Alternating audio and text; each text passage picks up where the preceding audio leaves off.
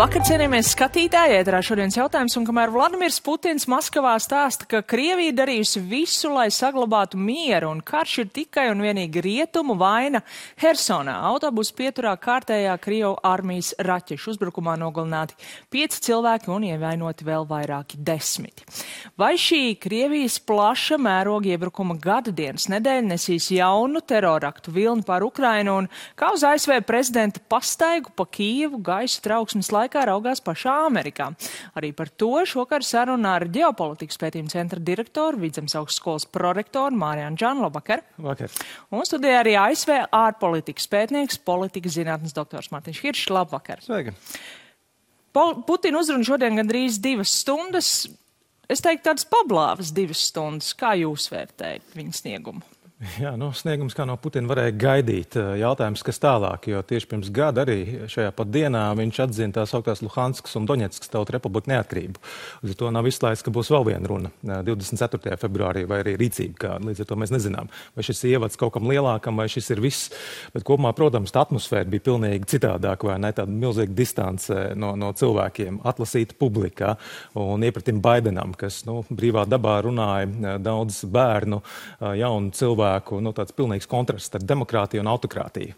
Bet tad, respektīvi, tie pavērsieni iespējamā kara gaitā, ko šodien daļa arī sagaidīja no šīs uzrunas, kas izpalika, tie vēl varētu sekot? Tā galvenā ziņa par šo runu un arī daudzām iepriekšējām runām, ko Putins teica pagājušā gada laikā, ir, ka tur nekādi daudz nebijis. Tās Krievijas ārpolitikas un arī agresijas arsenālā nav daudz rīku vairāk palikuši. Jā, varbūt kāda eskalācija, kāda mēģinājuma Ukrainā sāsināt situāciju, bet Krievijas resursi jau pat laban ir maksimāli izmantoti un nekāda panākumi Austrum Ukrainā nesenāk Kremlim gūts. Tādā ziņā tur es neredzu nekādus straujus, milzīgus pavērsienus. Respektīvi, viņš neko skaļāku nepateica, jo īsti nebija ko pateikt. Tur varbūt vārdiem sekos darbi, jo, domāju, mums ir ļoti svarīgi ticēt uz labāko, bet būt gataviem arī ļaunākajiem. Proti tas, ka Krievija var, viņa jau faktiski uzsākus jaunu ofensīvu.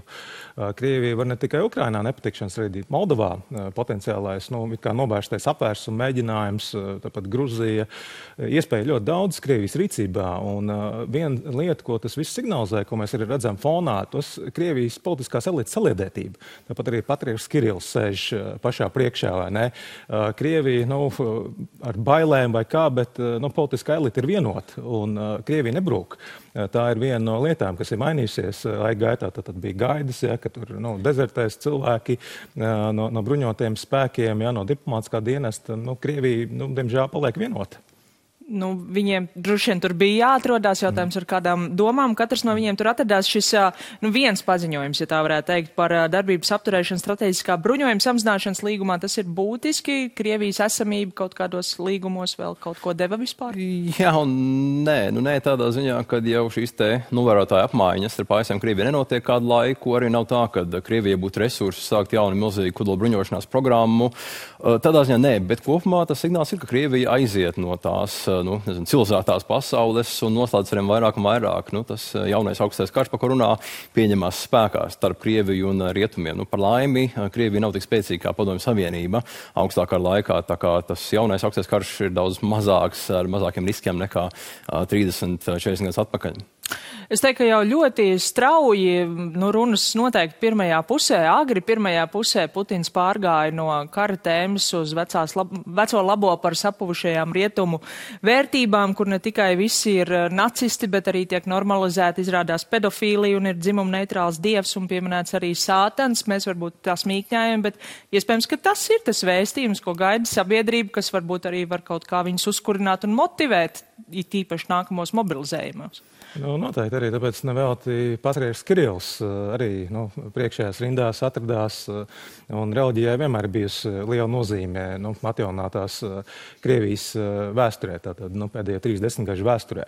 Un skaidrs, ka Putins dažādi šīs vēstījums izliek priekšā, pasniedz rietumus, tiešām kā dekadentus, kā pilnīgi neatbilstošus mūsdienu situācijā. Tas, ka Krievija var izdzīvot bez rietumiem, un tas, kur Putinām ir kaut kāda arī taisnības mirkļi, par Krievijas ekonomiku, ka viņš norādīja, ka ekonomika sarikūs tikai par aptuveni 2%, kas tā, diemžēl, ir, jo sankcijas ir ārkārtīgi daudz noteikts pret Krieviju, bet Krievija kust uz priekšu, un ekonomika šogad iespējams pat nedaudz pieaugs, neskatoties tiešām visu to sankciju vilni.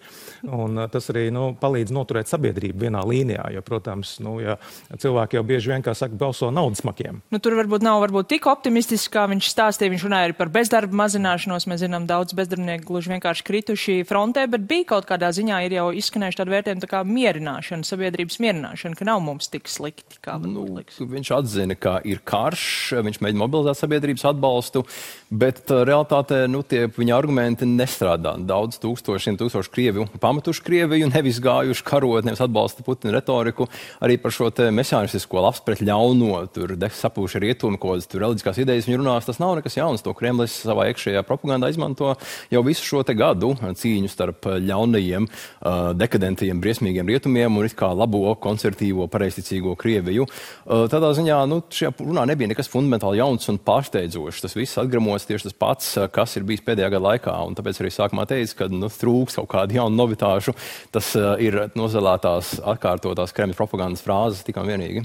Bet uz dažiem acīm redzot nostrādāja, dažiem bija manāms arī asars pat acīs, tādiem ar ordeņiem apkarinātiem klausoties, bet tajā pašā laikā, kamēr viņš runāja, jau tā daudz cietušajā, jau kara sākumā ilgstoši okupētajā Hersonā sprāga raķetes, ir bojāgājušie cietušie, tā varētu būt bijis apzināta runas sastāvdaļa? Vai nejaušība? Varētu būt gan, bet drīzāk, ka tas nebija tāds tiešām apzinots fons, kas pavadītu šo te runu, jo tad būtu jābūt tādam iespaidīgākam, masīvākam uzbrukumam. Jo, es domāju, ka drīzāk, ka tas vēl tikai priekšā. To arī Ukraiņa jau labu laiku gaida, tad bija jau pagājušā gada rudenī prognozes, ka Krievija jaunu ofensīvu varētu sākt janvāra beigās vai marta sākumā.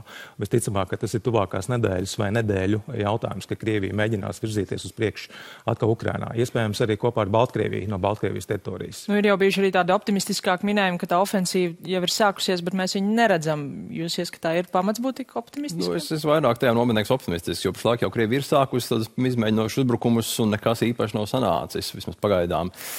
Es ļoti šaubos, ka Kremlim sanāks kaut kāda plašāka ofensīva tieši pretējais. Ir cilvēks runā par Ukrainas ofensīvu, kas arī varētu sākties tuvākajās nedēļās, mēnešos. To mēs redzēsim, kā notikumi Ukrainā attīstīsies. Bet viens ir reāla ofensīva kara laukā, otrs ir šis terorisms, ko mēs redzam Krievijai, kas ļoti labi padodas. Ko jūs sagaidāt nākamās nedēļas laikā, jo, piemēram, Ukrainas izglītības ministrija ir aicinājusi tuvākās dienas skolām pāriet uz darbu no mājām, acīm redzot bažās par to, ka šādi uzbrukumi varētu būt, vai tāda plaša iedzīvotāju terorizēšana ir tas, kas varētu būt gaidāms? Noteikti, ka tas turpināsies. Krievija jau no pagājušā gada, kad Ukraina spridzināja Kerčas tiltu, kopš tā brīža ir regulāri raķešu triecieni bijuši, tur nekas nemainīsies. Un vienīgais, kas to var novērst, ir Ukrainas pretgaisa aizsardzības sistēmas.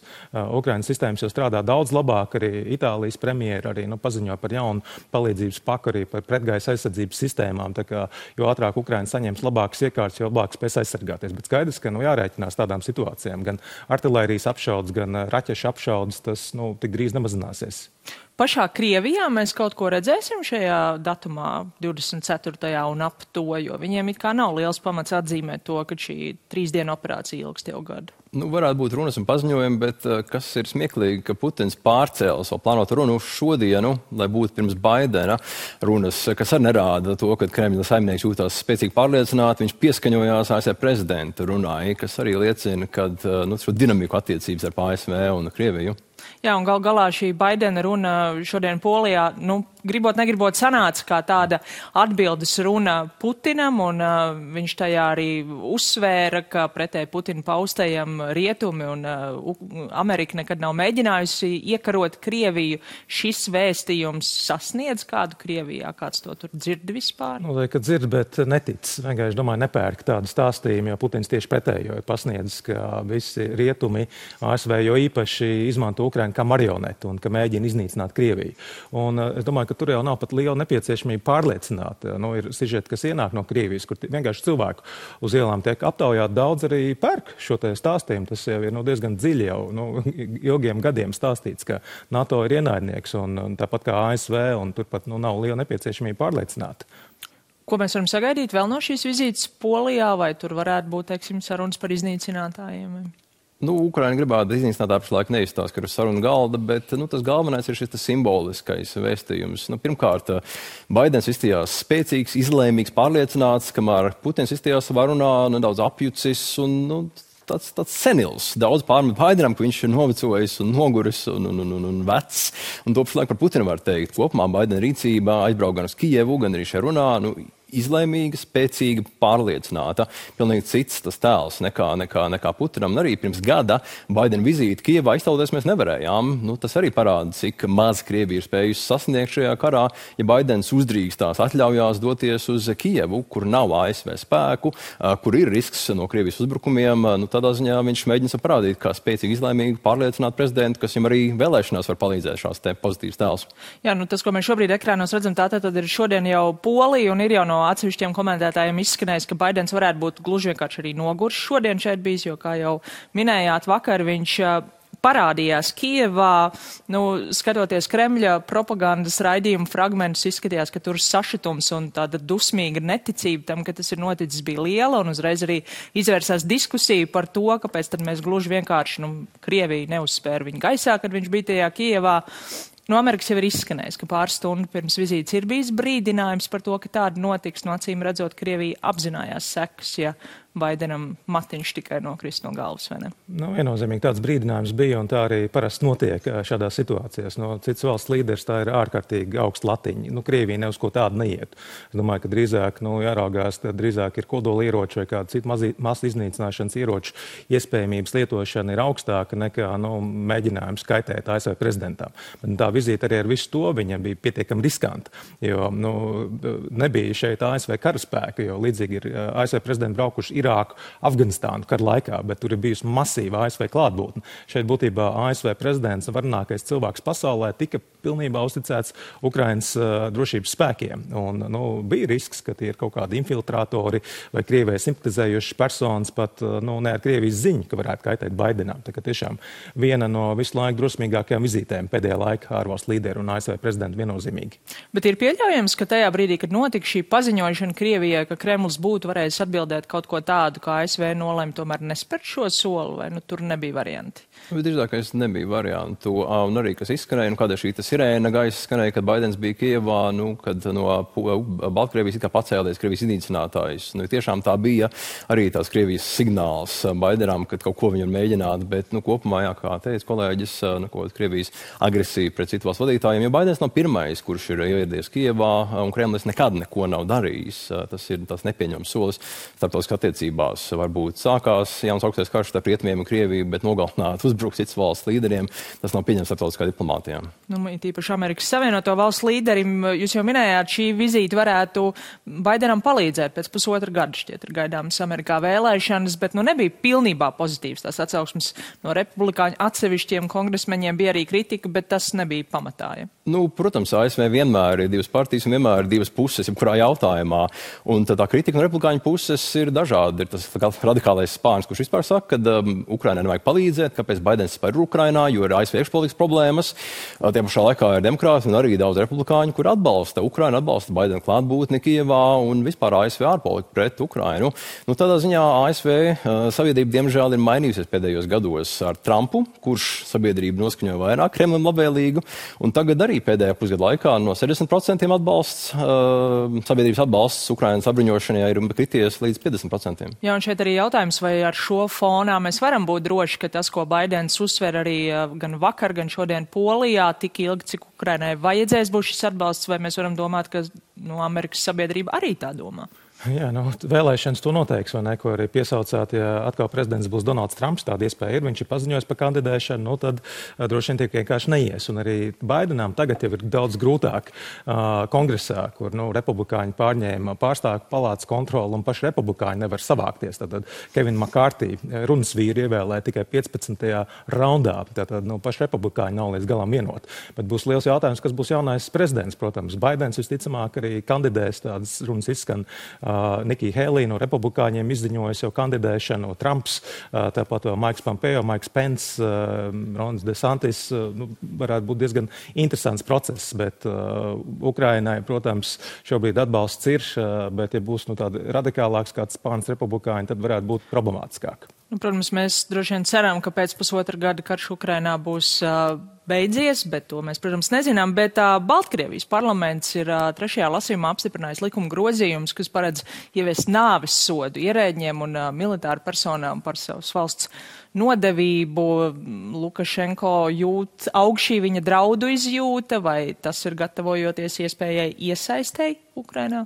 Iesaist Ukrainā visdrīzākais nē, bet kopumā Baltkrievijas tā neatkarība palēnām tiek grauta. Kopš vairāk gadus atpakaļ bija protesti Baltkrievijā, Lukašenko tika vājināts.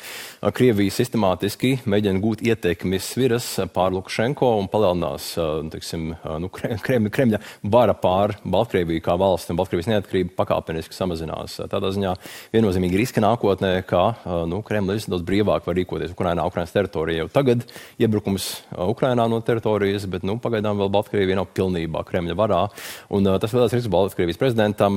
Sākās kaut kārdarbība ar Ukrainu, ka var izrādīties, ka Baltkrievijas karaspēks ir absolūti nevarīgs. Mēs redzējām, ka Krievija nav tik spējīga, kā viņi tēloja par Baltkrieviju. Šaubas ir vēl lielākas, ka viņi būtu spējīgi efektīvi veikt kardarbību ar kaimiņu valsti. Jā, šodien arī Panorāmas kolēģi jau vēstīja, ka žurnālistu rokās nonākuši šie dokumenti, kas parāda, ka ir bijis reāls plāns Krievijā, vēl gan pirms šī plašā iebrukuma Ukrainā 21. gadā tapis līdz 30. gadam pilnībā pārņemt pēc būtības Baltkrieviju. Karš to ir pātrinājis? Lukašenko to pātrinājis arī ar viltotajām vēlēšanām, ar vēlēšanu vardarbību 20. gadā, jo iepriekš jau Lukašenko bija tāds kritiskāks, ievērojami kritiskāks par Krieviju. Bet šobrīd tā vien izskatās, ka Baltkrievija aizvien vairāk tuvojas vēl tiešākai iesaistē Ukrainas konfliktā. Un Ukrainā jau problēma ir tā, nevien, ja Baltkrievija nāk iekšā vai laiž Krievijas karaspēku, tas vienkārši nodarbina Ukrainas karaspēku, tas piesien pie robežas. Ukraiņi nevar neuzmanīt robežai Baltkrieviju. Un skaidrs, ka tā iespēja, ka Baltkrievija arī nāk iekšā, viņa ir lielāka un lielāka. Jo tas, ko Lukašenko nesen paziņoja, ka ja kaut viens Ukraiņu karavīrs ienāks Baltkrievijas teritorijā, tad viņš ies karot. Un nav taču grūti pārģēbt kādu savējā Ukraiņas karavīru uzdot. Tā kā iemesli var vienmēr atrast. Tā kā šādi paziņojumi, jā, ja kaut viens ienāks, tādi droši vien netiek tāpat vien izteikti. Tieši tā, bet viņš mēģina arī saglabāt šo atturēšanas politiku, atturēt Ukrainas no kaut kādām provokācijām, no kaut kādām kļūdām kardarbībā, bet es pašlaik neredzu Baltkrievijas aktīvu iesaisti. Jā, lai piesaistītu karavīrus, no Ukrainas puses jā, bet Ukrainā iebrukt Baltkrievijai, tas būtu diezgan tāds riskants solis no Lukašenko puses, jo tas parādīt, cik vāja Baltkrievijas armija patiesībā ir. Lai arī spiediens vismaz no malas izskatās, ka ir, un jāsaka, tagad, kad būs gads kopš plaša mēroga Krievijas iebrukuma Ukrainā, būs arī gads kopš Lukašenko ir izdevies tomēr vēl neiebrukt. Ukrainā redzēsim, kā viņam izdosies noturēties, un, protams, ko nesīs šī nedēļa. Paldies jums šovakar par sarunu. Paldies arī jums, skatītāji, par uzmanību, un tiksimies rīt.